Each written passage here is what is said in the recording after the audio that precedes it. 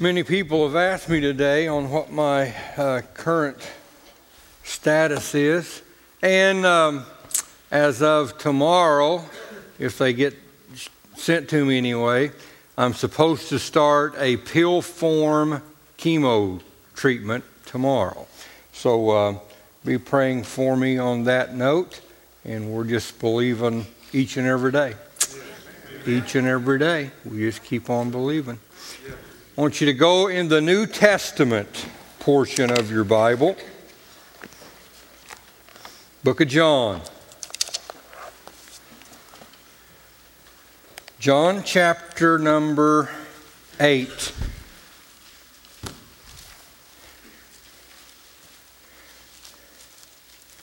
John 8. And we'll start with verse number 1.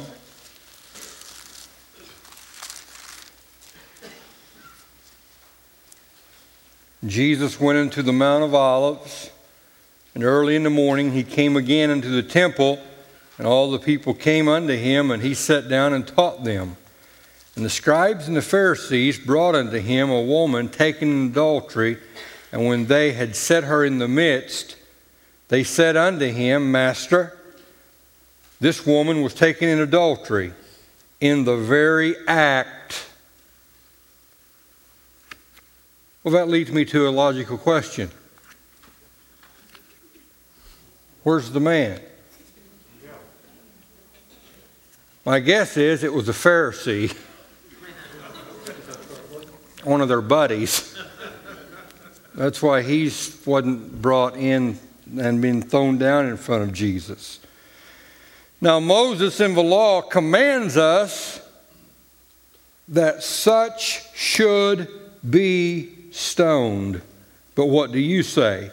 This, they said, tempting Jesus, that they might have something to accuse him with. Now you got to follow this through here.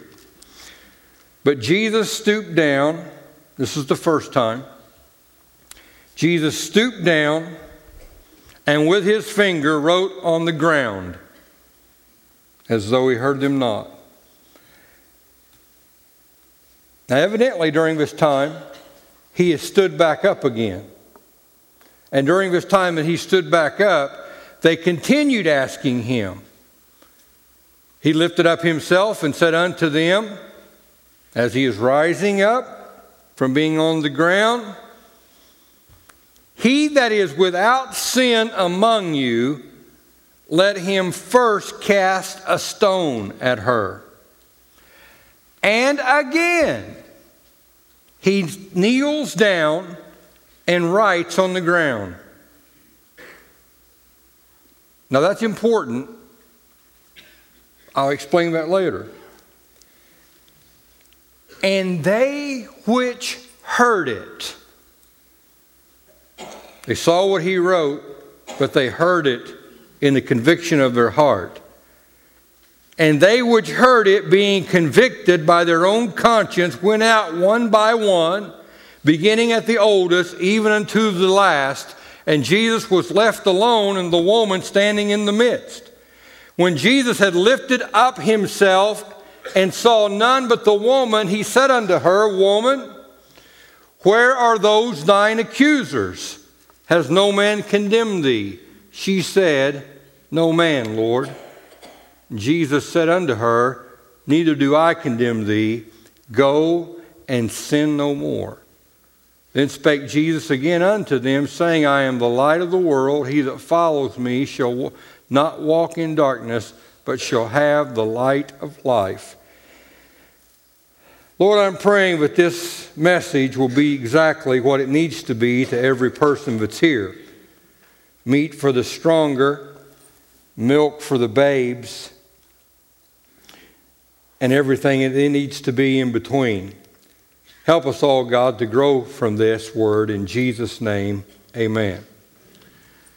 In July 1982, a man by the name of Larry Walters had just been unemployed.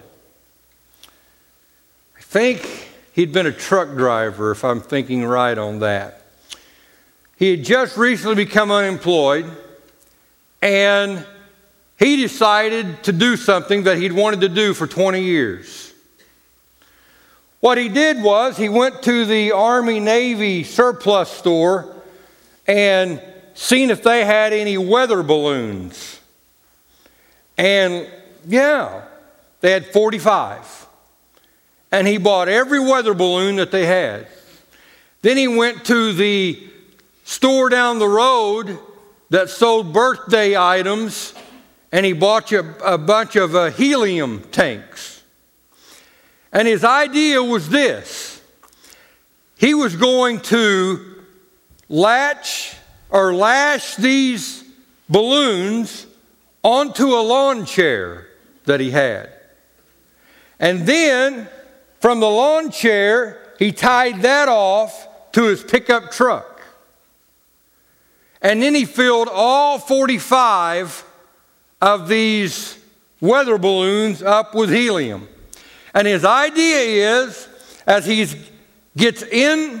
nestles himself into the chair, and he has got sandwiches, a 6-pack of Miller Lite, a CB radio, and a BB gun.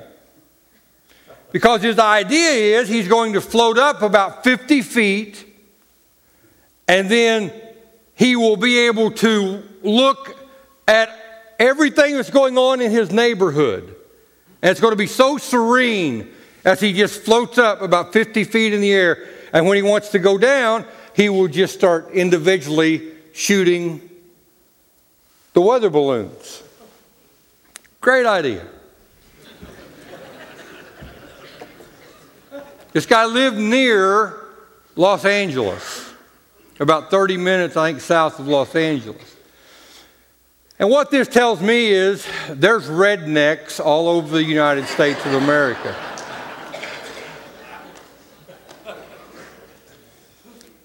And as he nestles himself in and he's got everything that he needs, his girlfriend has a knife and she starts sawing with that knife on the rope that's holding the lawn chair to the pickup truck.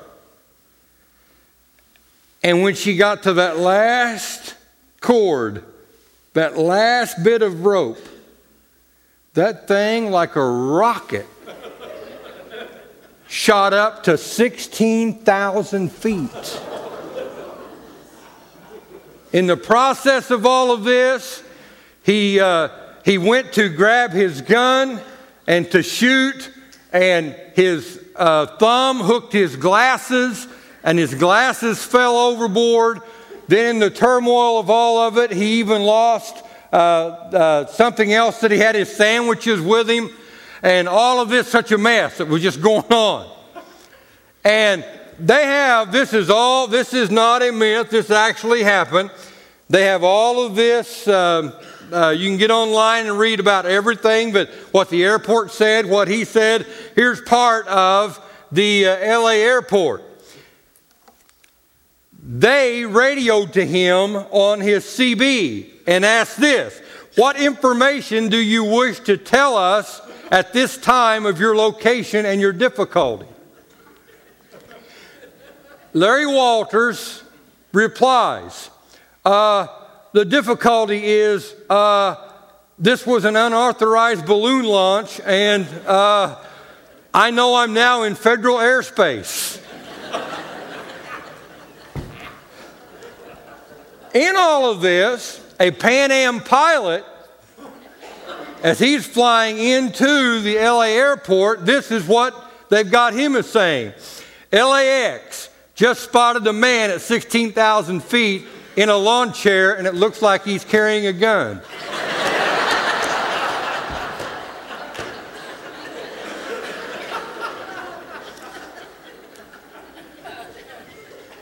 Soon after that, Larry Walters loses his gun as he's going to, because he sees he's headed out toward the Pacific Ocean, and he's frantically wanting to shoot all these balloons, and he drops his gun. What happened was the Coast Guard had to intervene. They shot the balloons, and he landed in the Pacific, and they got him up out of the water. He got to land, and the moment he got to land, there the authorities was to arrest him. And here was Larry Walters' great comment when asked by the local TV station why he would have done such a crazy thing.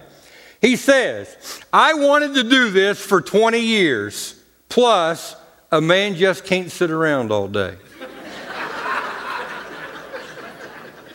He's unemployed, and he just got... I relate that story to tell you this. Didn't Jesus say that the fields are white unto harvest? And in my mind, when I hear those words, I see something. I see as thousands of people, most of them dressed up in what would have been a whitish colored robe, and they are heading toward him, and Jesus looks at the disciples and says, the fields, they're white unto harvest. Here they come. I think the same words that Larry said should be the same words that was in our own spirit. This is something that I've wanted to do for so many years. Plus, a guy just can't sit around all day. The fields are white unto harvest, and the Bible says that we must tell someone. It's an imperative necessity.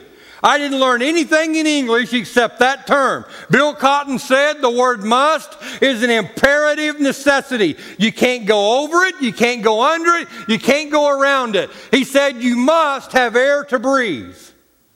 You must have water to live. You must have food to live. Jesus said you must be born again, and then he turns around and tells the disciples, us at large as well, he says, you've got to go out and turn right around and reach someone else. 90% of Christian people never, ever share their faith. 90%.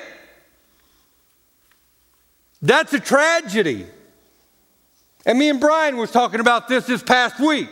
I think the term soul winner is partly to blame, especially in North America.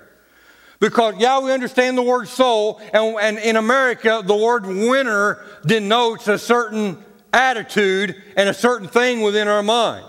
And when some of the preacher says, you need to be out there and be a soul winner, what the idea is, it's all up to you. And that's not true. That's not true in soul winning.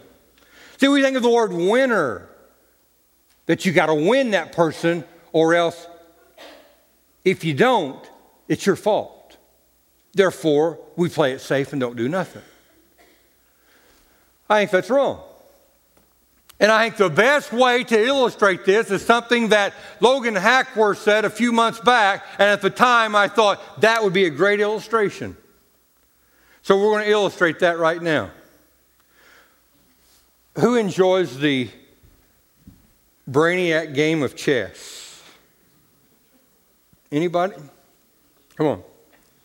Who else? Right here, close.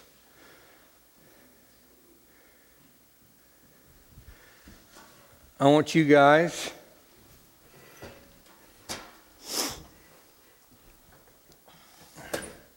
you can go first.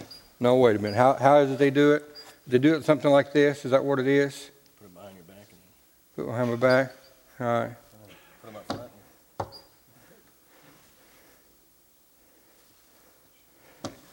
All right.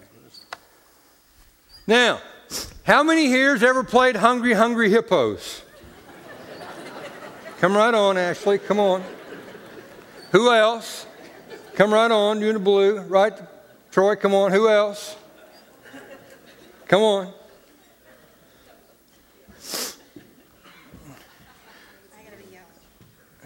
Now, I don't even know how. I've never played. I don't know how it goes, but I hear it's pretty frantic. All right. Whatever you got to do to go. Wait, yeah, no. Which one's mine?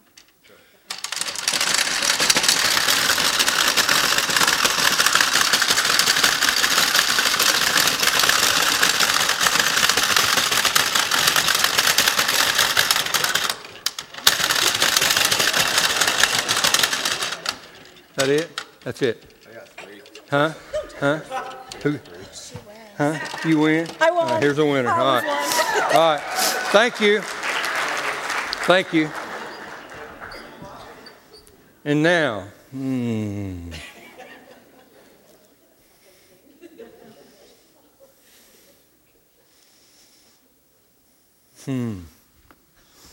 continue on. This is how we do soul winning. We're more apt to view soul winning as the chess match, to where every little move is so vitally important. And what if I mismove? Can I ever get that move back? Oh, it's so important. It's Kasparov and who was the other one? Huh? Fischer, yeah. And Bobby Fischer. Bobby Fischer playing the computer. What was that computer called? Blue something.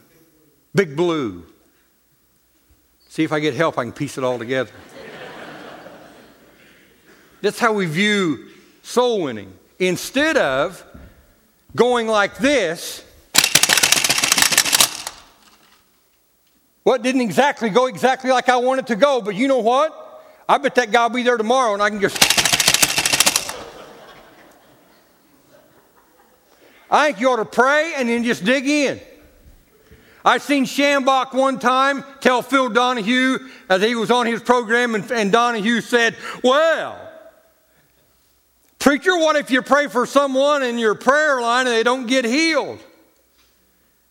And Shambach says, I tell him, get that guy out of the way so I can pray for the next one. I like that attitude. I like that. See, Donahue's saying he's just going to knock the blocks out from under him, but no. Furthermore, Donahue said, well, you preachers got to take up the offering bag all the time. And then he says, let's break for commercial messages. And Shambach said, you taking up the offering bags right now, Phil? Yeah. Yeah. That is implies better to me the art of soul winning than the chess game does. You just keep after. Yeah, you're going to make mistakes. Everybody does except the person that never does anything. You guys can, unless you're really into it. Good game.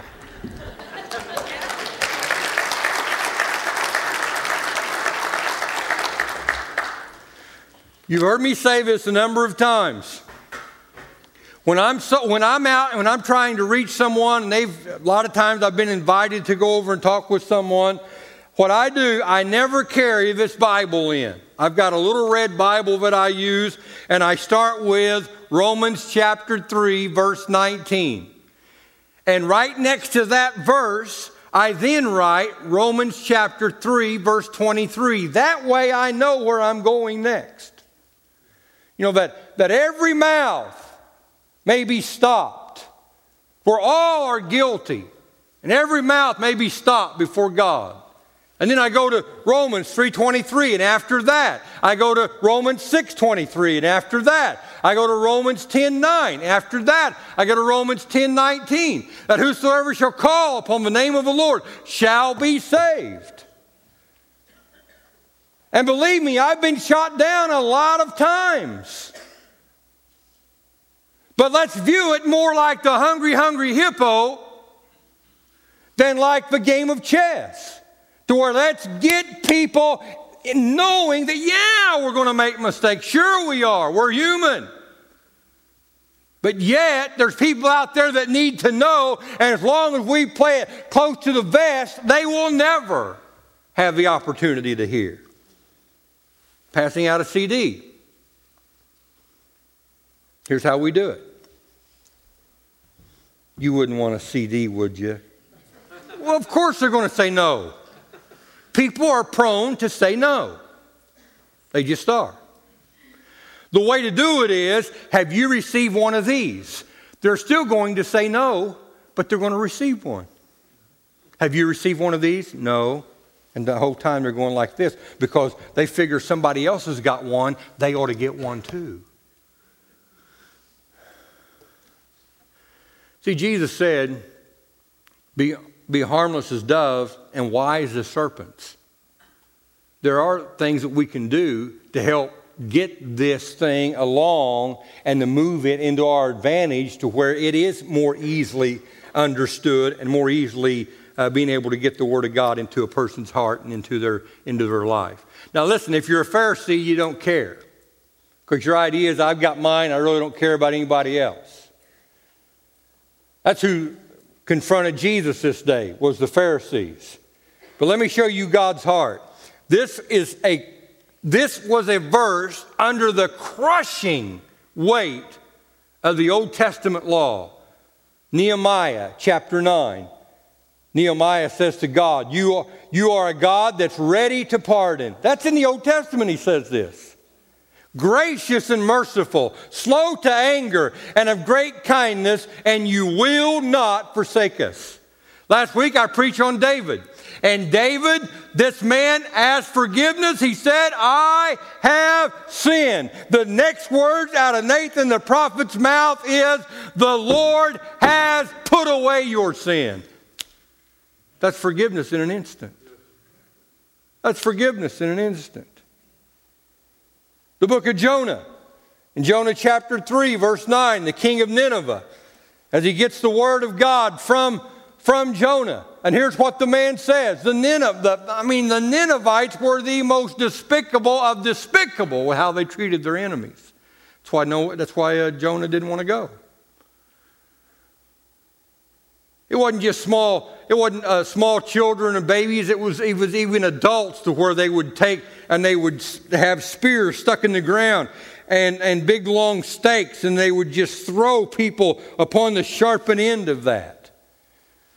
And Jonah didn't want to see them people get forgiveness. And yet God sent him to that people, and the king said, who can tell? Who can tell? Maybe God will repent. That's all the man had to go on, was a maybe. Maybe God will forgive us. Here in the New Testament light of things, because of the cross of Jesus Christ, we can have forgiveness the moment you ask. You don't have to wait. And it's not maybe and hope so. No, the moment you ask. In Psalms chapter 34, this poor man cried, and the Lord heard him and saved him out of all his troubles. I like that verse after what I heard about David Berkowitz. You all know who Son of Sam was, the .44 caliber killer, after he was imprisoned in upstate New York. I don't have the time to go into all his life. But as he was imprisoned, they give him a Bible in his cell, and he started reading from Genesis 1:1. He read through all of Genesis, Exodus, Leviticus, all the way through the Bible, not one verse ever registering in his heart. He's in prison, he don't have anything else to do, he just continues reading the Bible. And then he gets to Psalms chapter 34, verse 6. This poor man cried, and the Lord heard him and saved him out of all his troubles. David Berkowitz was converted on the spot. Yeah, but that ain't fair. He shot and killed them other people. God's forgiveness is what we're talking about here. It wasn't fair for you to get it either. It wasn't fair for me to get it either. The woman taken in adultery, it is instant forgiveness. Jesus kneeled down and he was willing to touch the dirt, and thank God that he was. And there's a wonderful scripture where it says that Jesus, he went out and he reached out and he touched the leper. And then from there it says Jesus went into the temple. By Mosaic law, you could not touch a leper, anyone that was defiled, anyone that had a sickness, anyone that was maimed or crippled, and then marched straight on into the temple. Jesus did. You know why? The same difference as the sun. When the sun shines on the garbage can, it don't make the sun unclean. With the Son of God reaching over and touching and healing the leper, it didn't turn Jesus into something unclean. Of course not. We need to forget, Christian people. Well, let me go on to something else. John Newton wrote Amazing Grace. And at one time, the famous words that flowed from his mouth that someone overheard him say as he was at a public hanging. And as the man was being hung, John Newton said these words, "Except for the grace of God, go I." He knew that he deserved to be hung, but instead he got forgiveness in an instant that came to his life. Forgiveness in an instant. About 10 years ago, I was driving through Wayne City, got stopped by I think I said cop, got stopped by the railroad track and couldn't go over. And in front of me was a convertible load of teenage, and I'll just tell you what, train went on through, the crossing things went up, and I'm in a hurry, and they're just sitting there, talking and screaming and hollering at each other. And I said, "Would those freaks get out of the way?" And when they drove off, the bumper on their bumper sticker had "God bless the freaks." Yeah, that.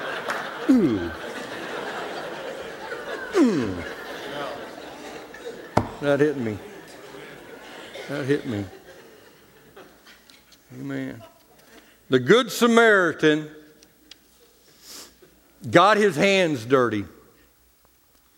When the Good Samaritan helped the person that needed help, that was left for half dead, and it cost him something to help.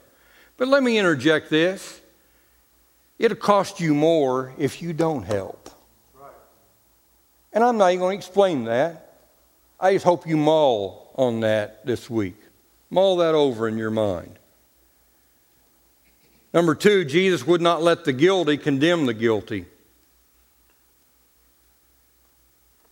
The correct rendering of this verse is, "He that is without this sin, throw the stone." I mean, Jesus knew each one of their hearts. And none of them could pick up the stone. The only person that had the right to stone this woman wouldn't do it. God in the flesh. It's so easy to condemn and to accuse. Now, let me tell you something. When you're condemning someone else, and as a Christian, that's painfully wrong to do that. Shouldn't have to even be stated. But that's painfully wrong to do that. But when you condemn another person, what you're doing, you're giving the devil a day off. Because that's his job. He condemns the brethren. So if you condemn people, you need to shut that up right now. Because it ain't your place. It ain't my place. Now, back where we started. Jesus stooped down and wrote on the ground. What did he write? I don't know, I'm guessing at it. You say, well, it could be wrong. I know, but it could be right. I think he wrote the word adultery in the sand. Because when he stood up, they're all still talking. Yeah, that's right. That's right. They're all still talking. Yeah, she's guilty. She's guilty of that. And then Jesus stooped back down again and he wrote the word Tamar. And he wrote the word Rahab.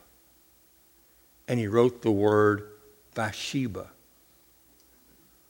All three famous women in the Scripture who had all sinned that same sin of adultery.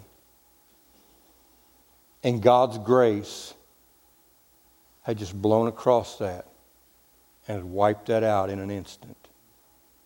The same way as you can't go over to Israel now and see those words that Jesus wrote in the sand, because over time it had just, the sands had just blown, the wind had blown across that sand to where it's no more. Give you one more thing, then I quit. And yeah, this is one a lot of you have heard before. A preacher in India needed to get across to another country and had to cross the mountains to get into that country to go talk to a group of residents that had never heard the gospel. This man's name was Sanjay Singh. And Sanjay Singh took a buddy of his in the ministry, and they was going to travel this area to get there. And about halfway through, it got to where the blizzard had caught them. And just a few hundred miles further, as they was up the road and they seen to where the snow was just piling in something terrible on them, and the temperature was dropping rapidly. And upon traveling even further, they saw a hump in the road. As they got there, they looked and brushed the snow off, and it was of a man. And Sanjay Singh took the man's pulse and seen that he was barely alive, and he told his buddy, he said, "We've got to help this man or he's going to die right here on the spot." And Sanjay Singh's buddy said, "No, we can't do it. It'll slow us down. If we try to help this guy, all three of us would be dead, and what good would that do?" And Sanjay Singh said, "I cannot let him remain." And the man said, "Do what you want." And he took off toward that village. Sanjay Singh, with much difficulty, lowers himself down. He gets that man's arms in a position to where he can drape himself, that man's arms over his shoulders, and then he's on his knees, and from there he's on his feet, and then from there he lifts up.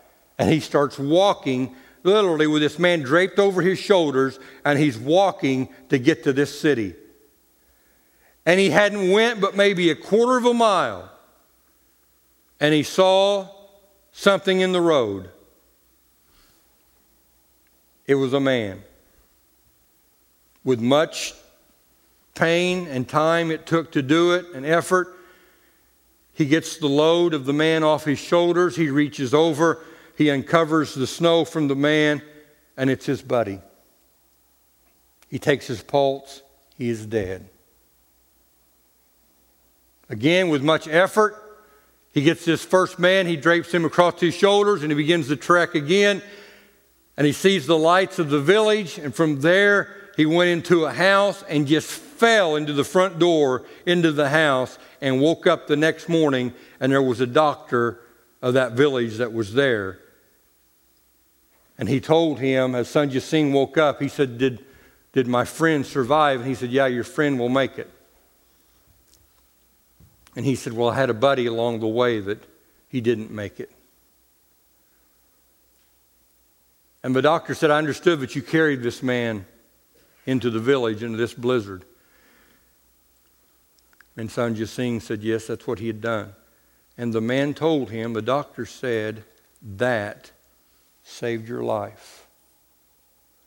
The extra amount of strain and effort that was putting on your heart to make the blood course through your veins even that much faster and that much quicker. He said all of that just worked in unison to help keep you alive. And he said, by saving him, you saved yourself. Christian people, hide it under a bushel? No. Heaven's sake, no. We've been forgiven much. We should love much. We should be willing to tell the greatest story known to mankind, that Jesus Christ came to this world to suffer, bleed, and die, to rise again all because he loves you and me and wants everyone to have forgiveness. Bow your heads, please. Father, I'm thankful, God, for another time that you've given me to be able to expound your word to your people. And I am believing, God, that this day, let this ring true, that we've got the message that people need to hear. But Lord, how can they hear if we keep still? How can they hear if we never tell someone?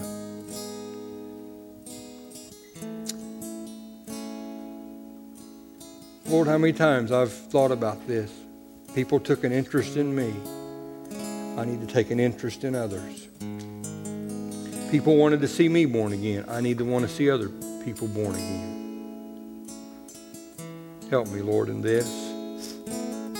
Help me, God, as I shared this today, that forgiveness in an instant, in a second. That is so true, and yet so many times we act like it's not. Touch the hearts of the people here this day. Touch mine as well. In Jesus' name, amen.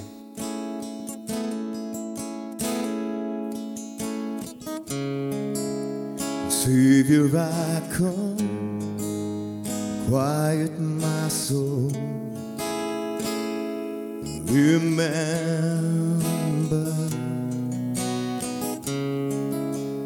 redemption's hill, where your blood was spilled for my ransom. And everything I once held dear, I count it all as lost. Lead me to the cross where your love poured out.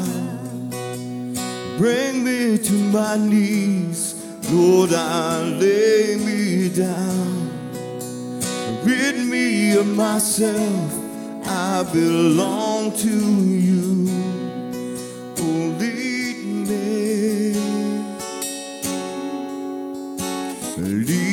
me to your cross.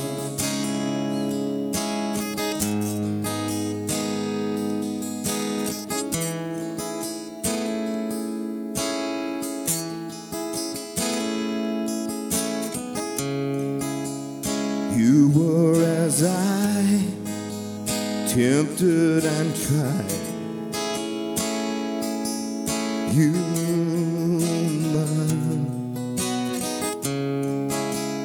Word became flesh for my sin and death.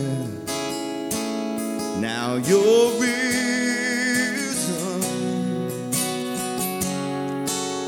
and everything I once held dear, I count it all as lost. Lead me to the cross where your love poured out. Bring me to my knees, Lord, I lay me down. Rid me of myself, I belong to you. Oh, lead me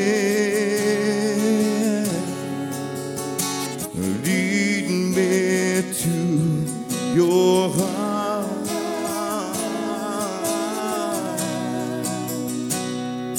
to your heart. Lead me to your heart,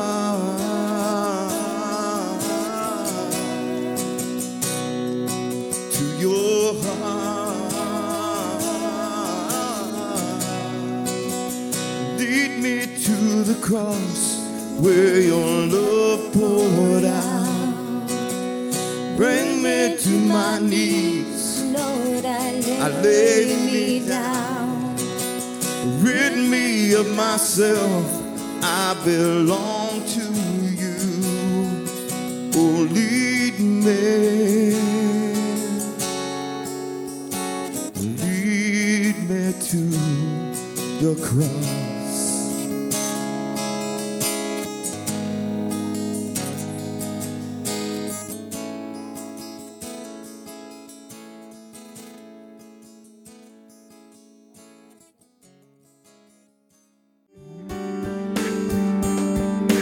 It is our prayer that you have been blessed as you've listened to this message.